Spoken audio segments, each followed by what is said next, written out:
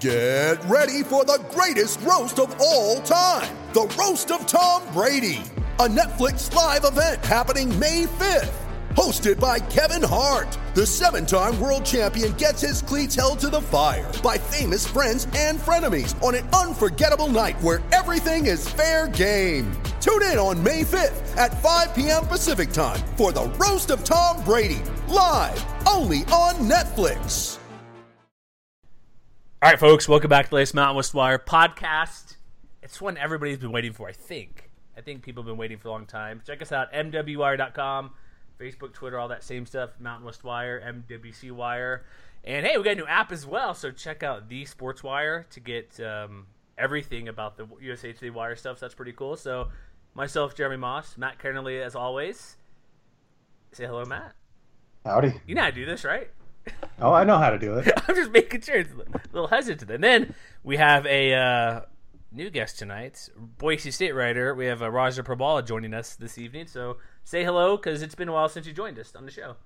Yeah, I think it was before the Mountain West Championship game. And, Boise State, like you said, is the biggest deal in the Mountain West. So I think it's appropriate that we have 3 people on this podcast.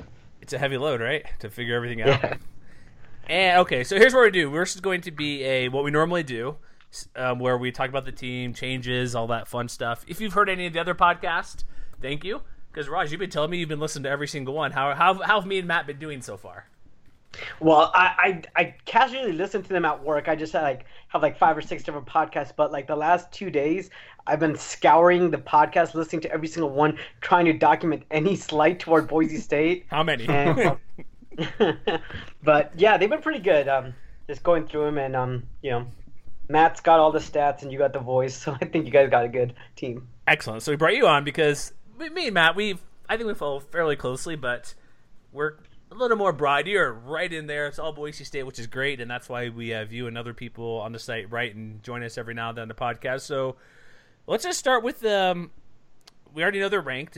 I guess the ranking time is here, because before we were doing these in May and June, and now we know they're 22nd. Let's start there. Do you think that's appropriate ranking? Because they're definitely ahead of UCF, which is correct. Well, I think it's kind of interesting because after this one time, no one's going to care about the coaches poll again until the end of the year. True. So because just as a second poll, but since it's the first poll out, we're all making a big deal about it. But I think Matt tweeted this. I was hoping to be in the high teens. I don't really think it really matters, but 22, just as long as they're definitely ranked. So and ahead of UCF. But Texas, right, Matt, right, guys. I mean, I'll say what I've maintained all along. I firmly believe that if we lived in a just world, Boise, Fresno, and San Diego State would all be in the top 25. Boise, like Raja mentioned, would probably be somewhere closer to wherever South Florida started last year. I think they were 17 to start with last year. And, to me, especially based on the way that the Broncos ended last year, that seems, to me, it seems about right that all 3 of those teams should be ranked. But naturally, that's the defending champions coming off a big bowl win from, last December, that the Broncos would be kind of leading this pack. That makes sense. That's where it should be, right? Well, that's the way it should be. I think that most people, when they're doing this, they're just gonna put 2 mid-majors, maybe 3, and UCF won the New Year's 6 game, so they got to be there, and Boise State represents the Mountain West. So I think a lot of people, they're not looking at all 129 teams trying to figure out the top 25. They're just going through trying to pick the best teams from each conference, and they kind of lump the group of 5 together, and you try to pick somewhere between 1 to 3 based on the year. So I think that's kind of why Fresno State and San Diego State got squeezed out. I think we'll get to Boise stuff here. I think Fresno's out because was it a fluke? Was it really legit? Right. And you'll hear our Fresno show. It'll be next, but their offense is probably going to be the biggest turnaround, I think, from production from last year to this year, because McMarion will actually have an off-season, spring, all that good jazz to actually know everybody and know his team better. So I think they'll have the biggest improvements. That's why I thought they should be ranked, but we'll get to it later. But the biggest thing I want to start with you is coaching. A lot of these staffs, you lose guys to NFL, CFL, new gigs around the country. Boise State's had some pretty good stability from all their coaches. They finally have DC, OC more than replacing every other year. So, let me ask you, how big a deal is that with Boise having that continuity because they lose guys every so often to a new school because Power 5 or a head coaching gig or just a cross-lateral position at a Pac-12 school. That is a really, really big deal. I think the only coach they lost was Ashley Ambrose, went to Colorado, but I think they brought back every other full-time coach. And, Harsin hasn't had that. And you can even go back to Chris Peterson. You'd always see, Wilcox, Pease, Harsin, one after another take off. So I think that's going to make a really big difference on the offensive side. Andy Avalos, he's getting a lot of love on Twitter, and he deserves all of it because I remember when he got promoted defensive coordinator last year and took over for Marcel Yates. I like Andy Avalos, but I didn't know if he was going to be ready for taking the DC spot, but he obviously did tremendous, and the offense side stayed the same, so that's going to be a pretty big asset, I think. All right, so if that's the same, which is clearly that rarely happens, but here, let's go with this. So I got offensive. Well, I'm sounding terrible today. I apologize. Let me wrap this up here. Let's get this moving along. Let me actually get my fist pumped in the air for Boise State, because a lot of people are asking I don't like Boise State, but that's not true. So I should get that out of the way at the beginning. So with the coordinators, everybody coming back, let's just jump in the offense because we're going to make this longer podcast than normal, I believe. And Matt, you should jump in as well. I don't want to just dominate saying I'm doing all the talking here. I was not a fan of Montel Cozart playing at all last year for what he played. With Brett Rypien being the starter, the guy, how do you think, Raj, would be any difference for their offense? Is it going to be that much better? Because I've always had the impression, or the guys, if you're looking over your shoulder, is always an issue. Like, if you hit the guy in the feed, interception, just do any minor screw up, you'll be pulled out. How do you think it'll change if it's going to be him? Because I assume it's going to be 99% Rypien no matter what, unless it's like a blowout. Right. Well, the thing is, when you hear two quarterbacks, a starter and the backup, saying they're best friends, that's not true. But I do kind of think there was a bit of truth in that with Rypien and Cozart last year. They seemed to get along really well. And I think middle of the year, when Rypien went on that unbelievable tear, I think he started maybe week 5. He won like 7 straight games with just 2 interceptions. Both of those came in one game. I think that was at BYU. I can't remember. But he won 7 games with just 2. And basically after that, he was really just the starting quarterback. It wasn't a 2-quarterback system. After the 4th or 5th game, it was just a few packages for Cozart, and that was kind of just, I think Brian Harsin did that because there's been a lot of quarterbacks that have just left when they didn't get their chance. So it meant a lot that a guy came and just said, hey, I don't care if I'm the starter or backup, I just want to play.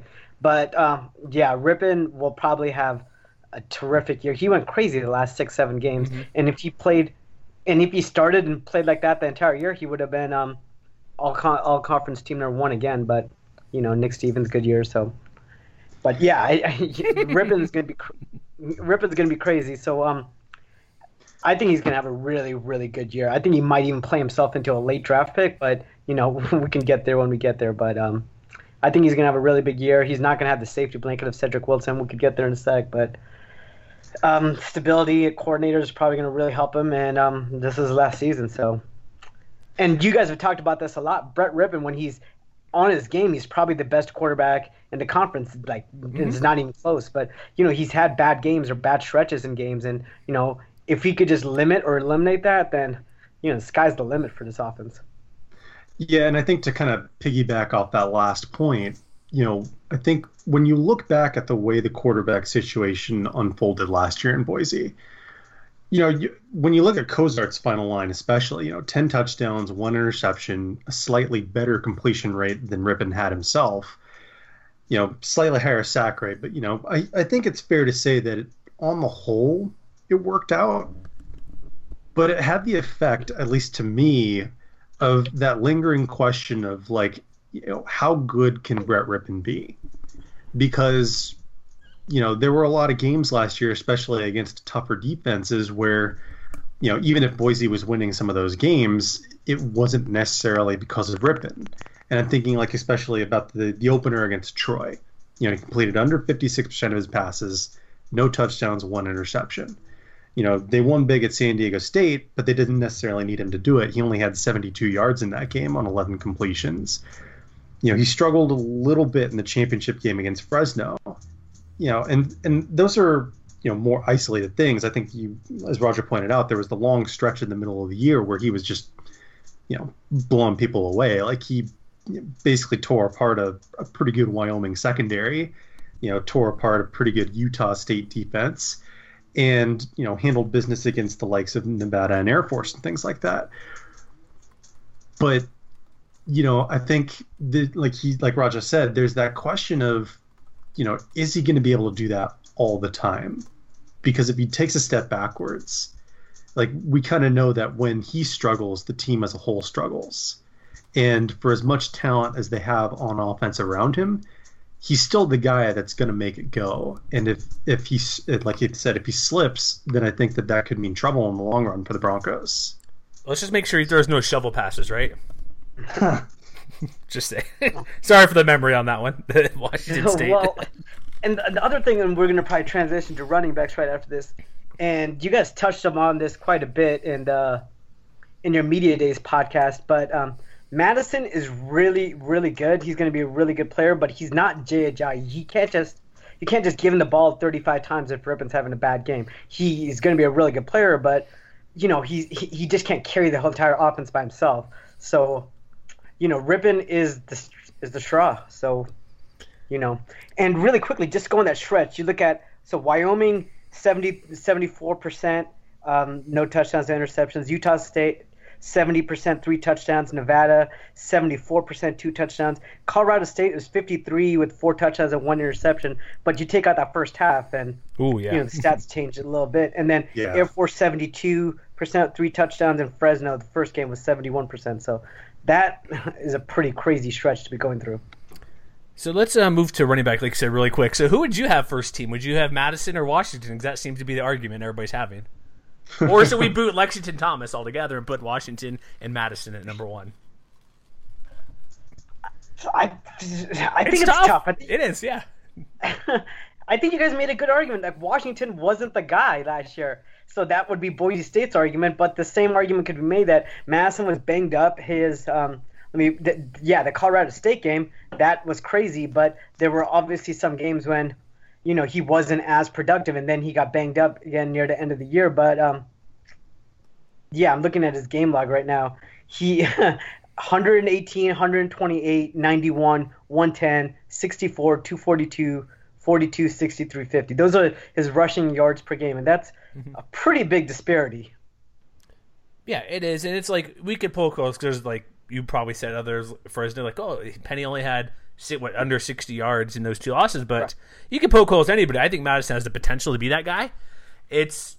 But maybe we're just overhyping Thomas. But there's the guys that Underdog Dynasty, like, why is San Diego State? They have a new running back. I'm like, well, did you know they bring back their entire offensive line that was like half freshman last year?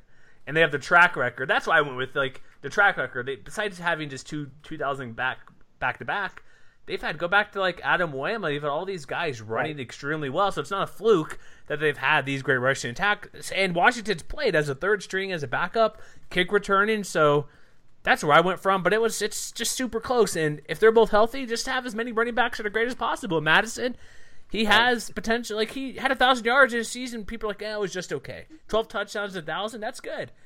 Maybe he'll get 1,800, 1,500, but I don't know. It's tough. We're just curious what you thought because you're the Boise guy and wanted to see what you had to say about it. Well, ultimately, doesn't matter. Like, neither of them are gonna be like a Pumphrey, Ajayi. They're not gonna be at that level, but they're both gonna be really good. So, I mean, does it really matter debating it at this point? To some fans, yes. Right, Matt? Yeah, I mean, I think the good news for Boise is that Madison, I don't think necessarily has to be like at that Colorado State level every week for this running game to be, well above average. I think as long as they could be closer to that, to the struggles that they had at the beginning of the year, if you look at some of the numbers, there wasn't that much difference between their performance last year and in 2016. But, they did have a little bit of a drop off in short yardage situations, power success rate. That's what they call it at Football Study Hall. Like, there was a slight drop off there. There was a slight drop off in opportunity rate, which is just basically the ability of a running back to get more than 5 yards, or rather how many yards they get after the first 5. So, I mean, they dropped off a little bit in that regard. They dropped off a little bit in getting stuffed at the line. They were stopped at or behind the line a little more often than they were 2 years ago. And I think as long as they can get trending in the right direction, it's not necessarily about finding more explosiveness, because, the story of this team when they've been at their best is just being really efficient. And as long as Madison and, whoever the understudy happens to be, whether it's Robert Mahone or, Skylar Siebold, whoever picks up that RB2 spot, it's not going to take all that much, I don't think, for the running game to be really good. I just want to add two things to that. I think that Matt's right, but I think the first 3 games, Madison is going to matter a lot more. They got Troy on the road, then UConn at home, then Oklahoma State. Come on, UConn. Okay, UConn doesn't matter. And tomorrow I'm going to talk to you about that podcast. It was funny, but that was Boise great. State, the football game was the 5th biggest topic. We'll talk about that tomorrow. But the first 3 games, then they get to the bye week, and without Cedric Wilson, I think the wide receiver group, there's so much talent, but I think the first 3 weeks and the bye week will kind of just give him time where Rippon could just take off. So the first 3 games, they're gonna maybe need to depend on Madison more. And the one name that Matt didn't say for RB2 is Alexander Van Buren. You look at Boise State's tradition, or new tradition, I guess you could say, under Harsin, is they had Ajayi and they started playing McNichols as a true freshman, and then they burned the red shirt with Madison, I think, in game 2, and he went. And I think Van Buren is going to be the next guy, and I think he's going to be really good. So I think he's going to work his way up to RB2 by the time we get into the middle of the season, even though I think Mahoney is a good running back as well. Well, and also with Boise running backs, junior year is the big year. Like Doug Martin, McNichols, Jay Ajayi, they've had huge years, and so maybe this is it. Should be. Like, he should be better anyways from last year. Fully healthy, you would assume. Right. He has stability, offense, one quarterback. It's different when you're taking a handoff from Kozar to Rippon. There's some rhythm stuff that can little hiccups here or there because it's not always consistent. But those good receivers, Cedric Wilson gone. A.J. Richardson should be really good. Jake Rowe nearly had a touch for touchdown ratio of 1-to-1, which was pretty amazing for a while. So how concerned are you with receiver with losing Wilson, who's now in the NFL? Well, losing Wilson, that's I know. I had an answer, then you sprung that on me in the last sentence. That's tough. He was really good. If he had played 4 years at Boise State, he'd probably own all the records, but he only played 2 years. But that's tough. But I think there's a lot of talent on the team. They got 3 really good true freshmen that I think at least 1 or 2 that are going to play. Actually, they had a 4th guy, but he wasn't. We just found out he's not academically eligible. But I think Octavius Evans, he's a true sophomore. He played a little bit last year. I think he's going to have a really a breakout year. I did an article in June just kind of messing around with a few other Boise State guys in a roundtable. I said that I think Octavius Evans is going to break out, but he's had a great fall camp. Like, that's what the media is saying. Obviously, that's just the open portion of it. But, Richardson's good. Killian Butler, he's a junior. He's been dealing with injuries. And then Stephen Cods and Khalil Shakir, they're both true freshmen. I think both of them are going to play. So I think there's a lot of talent there. It's just how ready are they? I know Richardson is ready, but he's not going to carry the load by himself. And tight ends, they lost not just Jake Rowe, but they lost their backup, Alex Danens, who was a good safety blanket, and now they just kind of have like a mixed bag with 4 different guys. And we'll see who comes out of there. But I'm not overly concerned. I'm concerned about the first 3 games till the wide receivers kind of work themselves out. I know they got the talent, but we don't know who are going to be the top 2 or 3 guys yet. Really quick before Matt, you hop in. So I'm throwing this number out there because it's eye-dropping, or not eye-dropping, it's jaw-dropping or eye-popping. I forget that correct. Cedric Wilson had 1,531 yards. The rest of the offense receiving group had 2,084 yards. That's like eight other guys. I'm just saying it's a pretty big loss when you look at it that way. When he had nearly half the receiving yards, one guy. Well, he just, I don't know, man. I thought he was banged up, and he just kept on going and just kept on putting up crazy numbers. That Oregon game was crazy. I was at that game, and we knew he was kind of banged up, and he was having, ever since that Colorado State game, but every single time the ball just went to him, he just nabbed it. I mean, I don't know. He went crazy, and the one other thing is that play with Kozart that he ran back, he threw to Cedric Wilson every single time pretty much. I mean, the only thing I could really add to that is, you could have had this same conversation 2 years ago, before Cedric Wilson stepped up to become the second wide receiver next to Thomas Spurbeck. And I think, more so than probably any other position, that Boise State has really benefited from recruiting really good receivers for like the last 3 or 4 years. And to me, it's going to be really interesting to see, as Raja alluded to, how much they lean on the young guys like Evans and, Butler and those guys versus kind of the more veteran receivers, like, for instance, Sean Modster, who I don't think anybody's mentioned yet. Because at least among the guys who are coming back this year, he was their second leading returning receiver, rather. Mm-hmm. And, while you might like to see maybe a little more big playability out of him, if he can be that reliable guy on the inside, maybe that slot receiver that Boise seems to have 2 or 3 of every year, he's had a pretty solid catch rate last year, right around 60%. So did Richardson. So did John Bates, as Raja mentioned at the head end possession. So they have guys who can catch the ball. And it's just going to be really interesting to see whether they lean on the vets who've been around or whether the young guys can break out and find themselves a role. Well, look at the young guys. Like, look at the recruiting numbers. Every true freshman, more highly rated than almost anybody who's experienced. And with the new rule, maybe they'll get to play against, say, UConn or other teams to get ready for either get them going to figure out how good they are or save them to the end. But they have plenty of young guys who knows how much they'll contribute this year, but you have guys that are projected, whatever you want to use the word, are going to be better than who they have in the field now. So that's just going to add to a ton of depth because they do bring back a lot of receivers who played. It's just when you lose like your superstar who's, like I mentioned, over 1,500 of the 3,500 yards went to him. It's going to take a lot of guys to build up to replicate that as a group, and I think they have young guys to do it. It just might kind of be a rotating base where one guy goes 3 for 40 in the score, 5 for 50, or just rotating guys where you may have a dozen guys who have 10 catches each or something. Yeah, I think Sean Monster, that was a pretty bad admission by me. He dropped a few passes last year. He's a senior. It's good to have a guy like that. But both him and AJ Richardson, even though Richardson looks like an athlete that would run really big, most of his damage was done underneath. And same with Monster.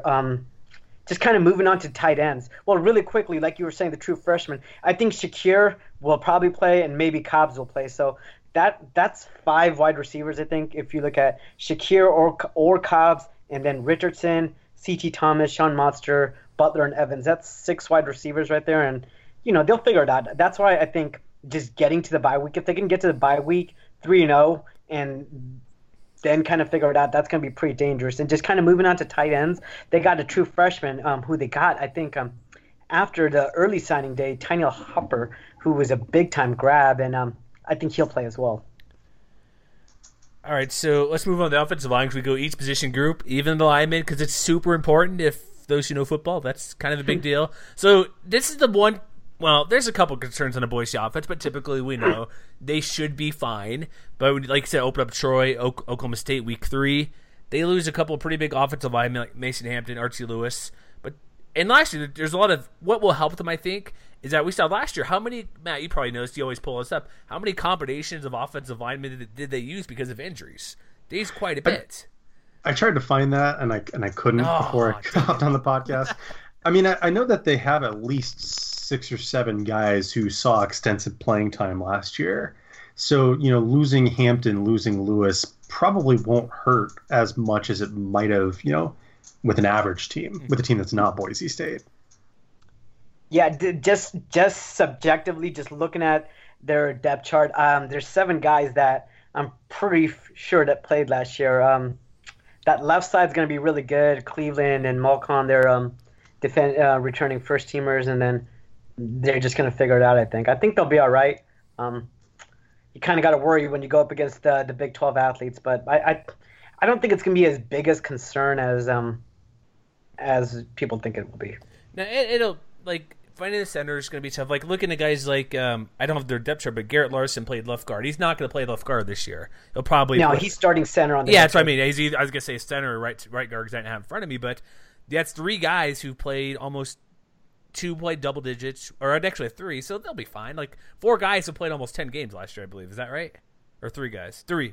1. I can't read tonight. 4 people played a lot. That's what I'll say. And what do you got next? Well, It's gonna be a fun one tonight. Larson had 7 starts at 3 different positions. That's what I was looking for. That's what I was looking for. Yeah, that's why I figured he's not going to be a left guard, even though that might be his primary label position. He played wherever, which is a big deal. If he can play, say there are injury issues this year, he may have to go to one of the guard positions to rotate around to fit in one of the younger guys, because that versatility is huge, and that's what will help this engine run.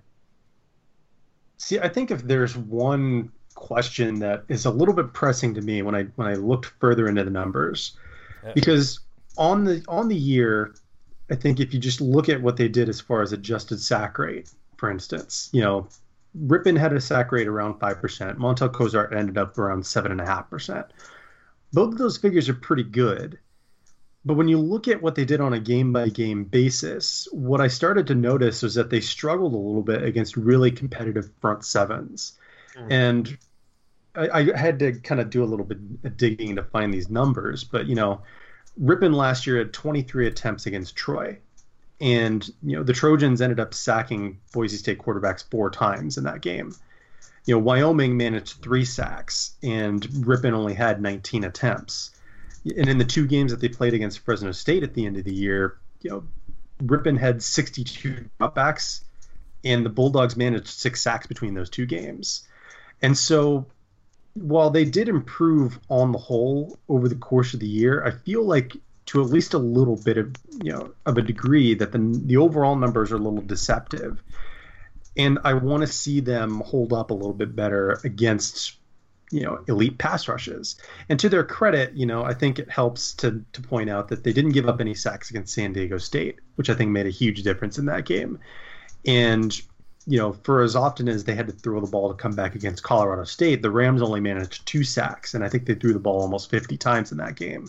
So, they did have some successes, but, if they want to ensure that they don't, fall victim to an upset or anything like that, some kind of unexpected, offensive struggles, if they can do a little bit better job of keeping Ripon upright, I think that'll make Broncos fans feel a lot better in the long run.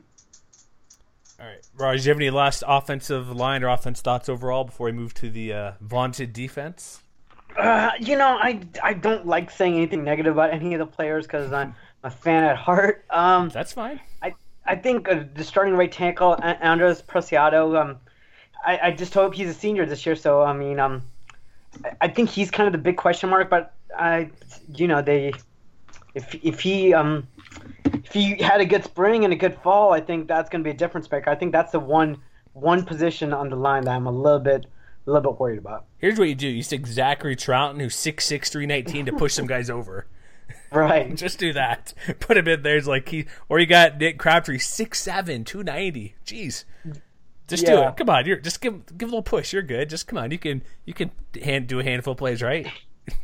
Well, the one last thing since we're talking about this is I thought Dante Harrington would get the nod at starting center, and on the depth chart he's only listed at backup center. He didn't really bounce around too much because last year he was a freshman, this year he's a sophomore, but maybe we'll see some more versatility from him.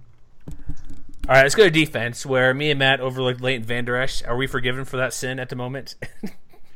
Never? Yeah, I think you're forgiven. I think what happened, and this is just a product of 2018 or 2017, you kind of were just teasing Boise State a little bit, and Vander Esch is a local kid, and we're really proud of him. So, I think what it was, he for a lot of games, so we're not watching, well, at least not me, watching specific games all the time. We'll blast through a bunch of them.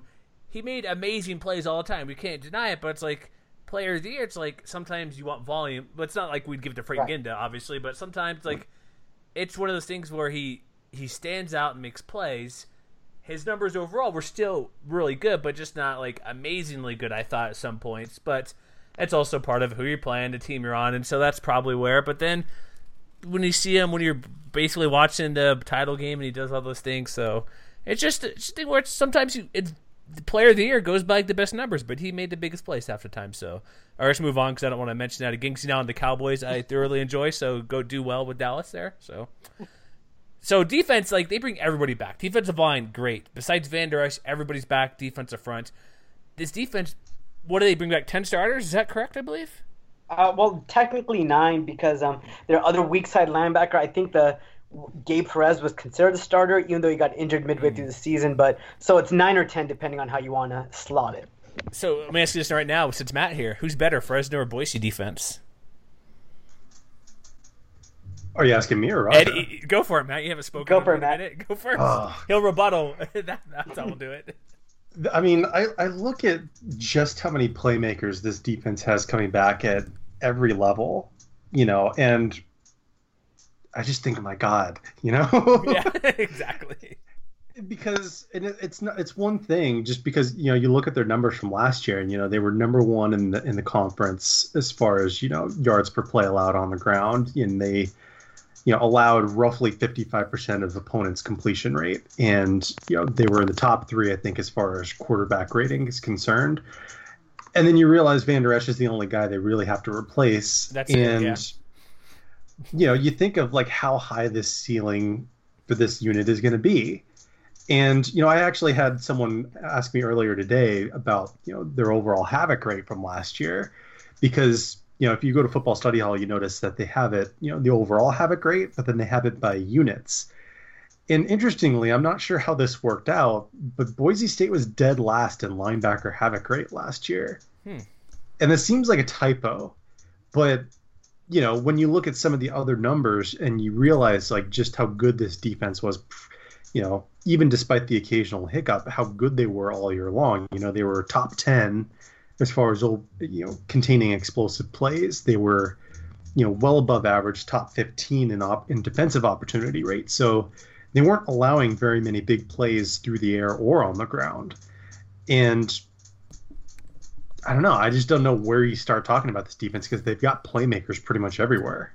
I think I figure out why they were maybe not near the top, because if you give the havoc rate what it means, total tackles for loss, passes defended to forced fumbles divided by total plays.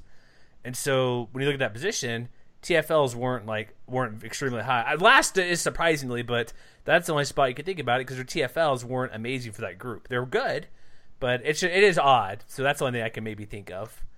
When you say last, Matt, are you talking about last in conference or last in? No, last nationally. Oh wow! It is, but then it's like, but then you look at if you go to their advanced profile on Football Study Hall and you look at like their situational defenses, every single quarter they were top 50, and in 3 of those quarters they were top 30. By downs, first down, second down, third down, they were top 40 every single time.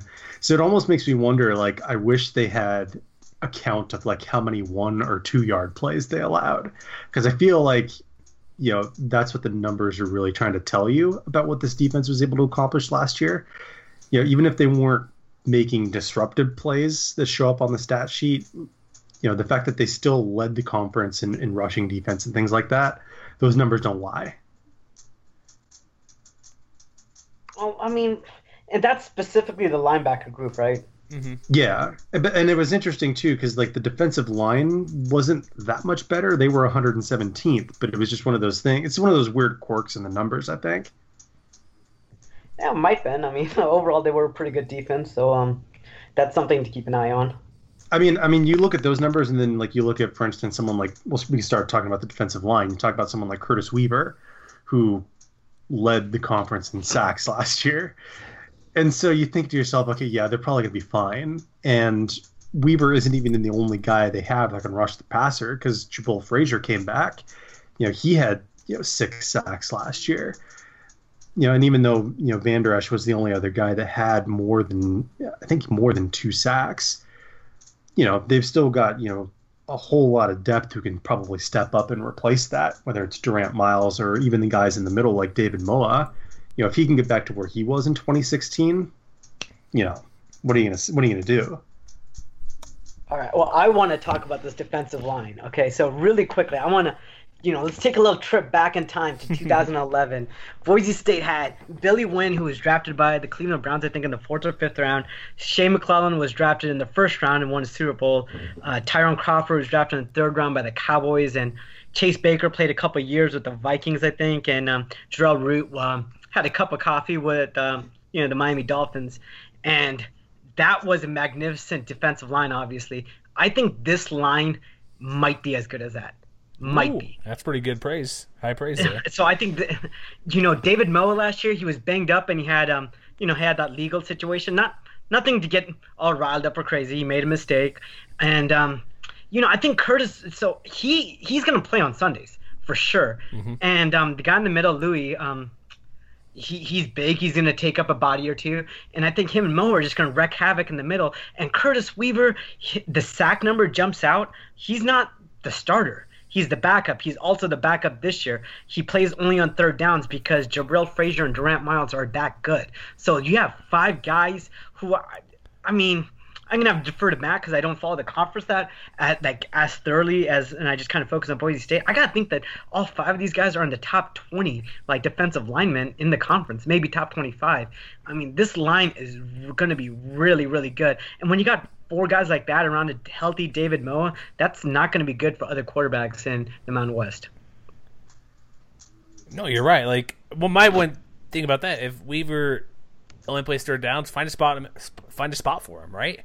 I know maybe he does. We know he does great in those situations, but if he's that good, you would think maybe that'll change this year. I don't know. We know he's the backup on the depth chart, but get him on the field more often. If he's that good, why is he not in the field? I know I'm not the coach, but it's just a thought, get him involved a little bit more somehow, because if he's that productive on third down, give him a few plays here or there. It just seems to me it makes sense to give him a few more reps out there to see what he can do. Maybe the production per play may dip off a tiny bit, but he's good enough for that may not be that big a deal, but still be better than somebody else. I think the other 2 ends, Jabril Frazier, who's the starting stud, and Durant Miles are both pretty good too. So it's tough. Yeah, you make a but all 5 of those guys are really good. So are they that good, Matt, you think? I don't see any reason why not. Okay, just want your input. We're putting together a top 50 list. People were throwing a hissy fit over Jeffrey Allison, not the best linebacker, because what was he, number 11, Matt? Is that correct? He was number 11, yes. At this point, can we say number 9? Because it's Logan Wilson of Wyoming. That'll be out before this comes out. So, Isn't he is he our top linebacker? Is that correct? Yes, he is. All right then. All right, let's. But there's a reason. I think I don't have a Google sheet in front of me, but I'm pretty sure we put more members of this defense than any other unit in the conference on our top 50. Oh, by far, yeah, we have. I would have had it. I think I had it here, but there's a lot. So, people, it's whatever team you're on, relax. This list will probably be so terrible by the season ends. It's not a big deal. Don't worry about it. But still, check it out, please. We have I don't want to give away too much of our list. We're getting close, but we have just in the top 10. I think there's 4 Boise State guys. I think, is that right? Maybe there are 3. Spoiler alert. Oh, 3. Yeah. Oh, I had Madison higher than most. So if you're wondering about, it's interesting. I'm gonna sidetrack for half a second here. So for the first team in running back on my list, I have Lexington and Madison, but I voted Washington for some reason, and he's way down on my list. So it happens, right? Is that okay with you guys? Raj, is that fine? Is that acceptable? No, I think it bounces out. It's hard. Trying to create some controversy, then you're doing a good job. I'm playing both sides. That's what I'm doing here. Because I've not revealed my vote, so I can do it later and say, see? This list and that list. But let's move on real quick. Let's go to the DBs because we need to wrap this part up here really quick before we get to part 2. Well, can we just touch on the linebackers really quickly? Because I guess we should maybe. Maybe we should. Yeah, I thought No, go for it. I must have overlooked something. So who's going to – let me ask you that. Who's going to maybe take his spot, or is there going to be a guy that'll be maybe not playmaking ability, but production-wise? Who could be that guy? Well, the guy in the middle is coming back, Tyson Mave, and I think he made all-conference second team. So, he's good in the middle. They got Tony Lashley from Idaho, and he didn't do a lot in terms of is he allowed to be on the team for transferring from Idaho? Is that allowed? I think it was a graduate there was transfer. A lot of articles about that. I'm just saying. They got guys that could play. They got Blake Whitlock, Riley Wimpy, and Benton Wickersham, who played the last 2 years. He didn't redshirt. I'm not sure why he wasn't even on the depth chart, but he's really good. But I think the 2 guys to really look at are the nickel, the Sam spot, the Kikala Kahino and Desmond Williams. They were both fighting again on the field. They both played really well. I think one of them will make a really big step up and get on the all-conference team. I don't know which one. That's just my prediction, not really based on anything objectively, but I think one of those 2 players will really have a big year this year. And if there's room, like same with the wide receiver group, look at all these true freshmen coming in or redshirt guys. They have plenty of depth. And Boise's basically the top recruiting class nearly year in and year out, particularly at the higher end. We get a 4-star guy maybe every other year and plenty of 3-star guys. So they have plenty of guys. Again, like that new rule, which I think will be interesting to watch the first month or maybe the last month, depending on how they use it, to see if they'll get guys in when they play an FCS team or lower level teams to convince them a little bit. Oh, don't transfer. See how you can play against we know the team's not great, but you get playing time. Because that's a big deal. If you can play 4 games, that's a pretty big deal. And you could show, okay, I am good enough. I could compare it to other guys. So they have, I think, plenty of young guys on this roster that could play occasionally here or there just to figure it out. But it'll be interesting how it works out. So let's go to DBs. Tyler Horton's good. I've heard of him. I've heard of Avery Williams. Kikala Canio, I've heard. Am I saying that correctly? Is he good as well, I believe? Kikoa Nawahini. There we go, because I'm terrible at names. Say it one more time so I can maybe get it down. Kikoa Nawahini. Kikoa Kani. Jeez. Yeah, I heard a lot of Boise State fans griping about other all-conference teams that people were putting together, and the fact that Nawahini was not on those lists. And I'm totally on board with that because that guy is really good. Yeah, I mean, so all 4 of those starters, and I think Jeremy didn't mention DeAndre Pierce. Oh, sorry, I apologize, Mr. Pierce. The son of Antonio Pierce, New York Giant. All 4 of those guys made the conference team. Now there's a little asterisk with Avery Williams since he made it as a special teamer, but I'm going to count it. Still counts. It counts when he has. What did he have? He had returning kicks, couple interceptions, 8 pass breakups. That definitely counts. Come on. Well, yeah, I didn't even know if he was going to play last year, and he went crazy. And I didn't really know very much about Nawahini and Pierce, and that is a terrific tandem. And they're both juniors.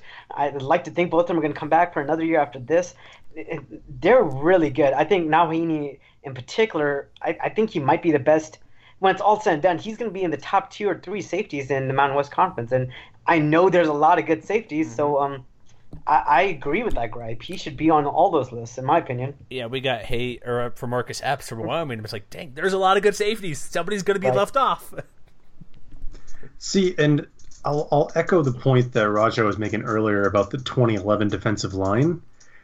And I'm trying to think, could this be the best Boise State secondary since fill in the blank? And I was trying to go back and I was trying to find a secondary that would stack up with them, or at least by the numbers. And I came across 2012. And do you guys remember how absurdly good the Boise State secondary was in 2012?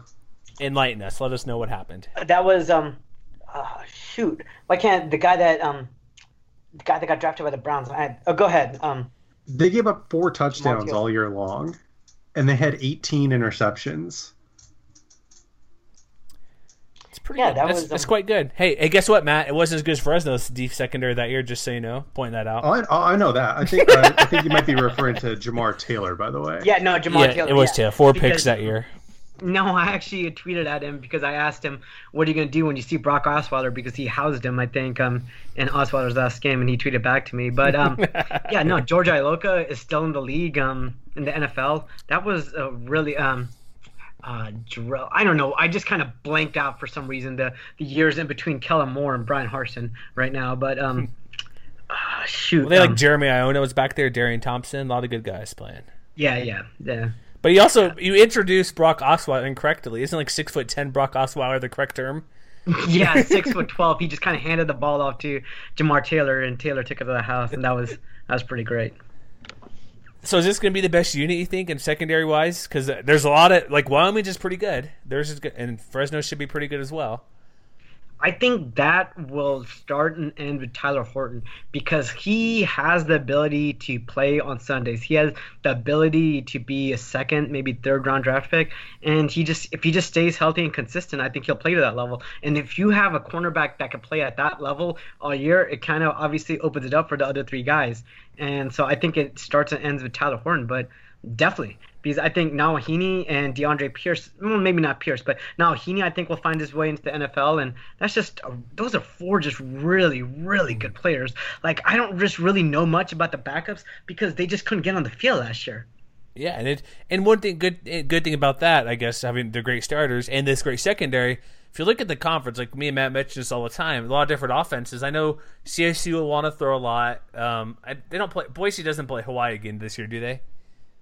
No, they got San Diego, Fresno State, and Nevada. Nevada. Well, look, play Nevada. That's a good example. I'll stay getting Hawaii because they're doing the run and shoot. Yeah, Nevada. Yeah, Boise smoked them last year quite easily, but that offense is going to pass a ton, and there's a lot of secondaries that are pretty good in the league. But as deep as this, if Nevada's going to somehow pull that off, it'll be very difficult. But they'll have opportunities. Like Nevada's going to want to throw the ball downfield, and this is a team unit that'll probably more often than not shut that down with how they go 4, 5, 6 deep. That will be a challenge for them, but I think they'll be up for it when they play like that team. And assuming CSU will throw a lot like last year. So plus you got everybody back. So what's the harm, right? You're gonna just crush everybody. I think correct. Is that your prediction? We'll get to it later, but they're gonna be really good. All right, we gotta wrap this up because I'm gonna hustle real quick. I always overlook special teams. If you've listened, I sometimes go whatever.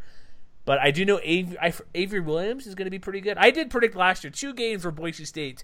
There'd be special teams turnaround that predicted or ended the game in their favor, and I was right. So we'll see if I can keep that. Yeah, and I wish you hadn't done that. Why? Oh, sorry. one of them was the championship That's game. Right. And the other was, I think, San Diego State game, I believe, too. No, Avery Williams. I was just going to say that Avery Williams might have single-handedly won that San Diego State game. And I remember watching that because I think either Boise State was 2-2 or 3-2 at that point. And a lot of us, and I kind of in the back of my mind, I thought this might be, when the hammer falls on us. And instead, it turned the whole year around. And it was really Avery Williams that went crazy that game. Wasn't it like a line drive punt return that he not fumbled, but like just kind of bounced around to like the 5-yard line or something? Yeah, and then he took it back. Something like that. Something weird. But yeah, he had 2 touchdowns last year. He made for all conference for returner. Depending what San Diego State does with Washington, there'll be those 2 guys most likely. Maybe what Wyoming has. That'll be a good return punts. You got kicks. Is Williams going to pull double duty, you think? Because with Wilson gone, Wolpen, he's not there anymore either. Mahoney's right now listed on the depth chart, but we'll see. The backup running back, Robert Mahoney, is listed number 1 on the depth chart for kick returner, and that's the only person they listed. So obviously they got to put 2 on the field and have backups, so we'll see what happens. And you got the new rule change that may impact a little bit. So how much do you care about punting? I want to hear your punting takes here. Quinn Skillen is not on scholarship, but the rumor is that he might get Cam Thomas's scholarship. So that's my hot take that I'm not obviously I'm not getting the inside buzz. I think I read that off like Dave Southern or one of the other beat writers, but they don't have a punter on scholarship. But Quinn Skillen last year he did pretty well. Didn't make a conference team, but he might get a scholarship. So there's that. And he put it quite well. I thought I had seen the same thing. I thought that had actually happened already. Oh, okay. Well, so who's going to be their place kicker then? Is that like Boise brings like everybody back? There's like 3 starters on both sides. It's like, what are they going to do? Oh no! Officially, as of yesterday, he did get a scholarship. So he did yesterday. All right. Awesome. As of that would be Tuesday. It looks like. All right. Well, then I broke that news. Let's just say we recorded this 3 days ago. We did. This is on August 4th, people. So future whatever. Congratulations. Getting scholarship, that's a big deal, so good for him. Definitely. Oh, Hayden Hogarth, he was, I think, second team last year, and Joe Velasquez is backup. He's got a big leg, so they should be fine at the kickers. 57 PATs made. That's ridiculous. 16 of 18, 2 from 40+. So hats off to you, right? Because that's 50. I don't know, 57, that just seems ridiculous. I guess when Boise scores every other possession, right? Well, yeah, they put up a lot of points, and when you come back on Colorado State and go into overtime and just pummel into submission, that's a lot of extra points in that game. Twist the knife. Deservedly so. You're down 28-3, come back, win in overtime. That's all that matters, right? Yeah, and I know you got to bounce, and we'll talk about the games tomorrow, but listening to you talk about how Colorado State blew their best chance, that was just music to my ears. I rewinded that and played that a few times. I mean, that was my favorite podcast to listen to. They had the chance. Like, they were my team last year to predict go far, and they had opportunities but didn't deliver versus Colorado and then Boise State. So what are you going to do, right? You have your chances. You can't blow it. All right. So I think, Matt, you're going to be skipping tomorrow, but we'll hear you next on the Fresno State podcast, but a little teaser for tomorrow when me and Jeremy do the Part 2 previews. A little teaser, a little preview. I think the worst case scenario for Boise State is 10-2, and the best case scenario is 12-0, and I'm going to pick a number between that. So, oh boy! All right, excellent. So we'll take a quick break for everybody here listening. It'll be like 60 seconds, but for us, it'll be the next day. So yeah, stay tuned for the record, and we'll see you next time. Or I guess just hang out for 60 seconds, folks. We'll be back.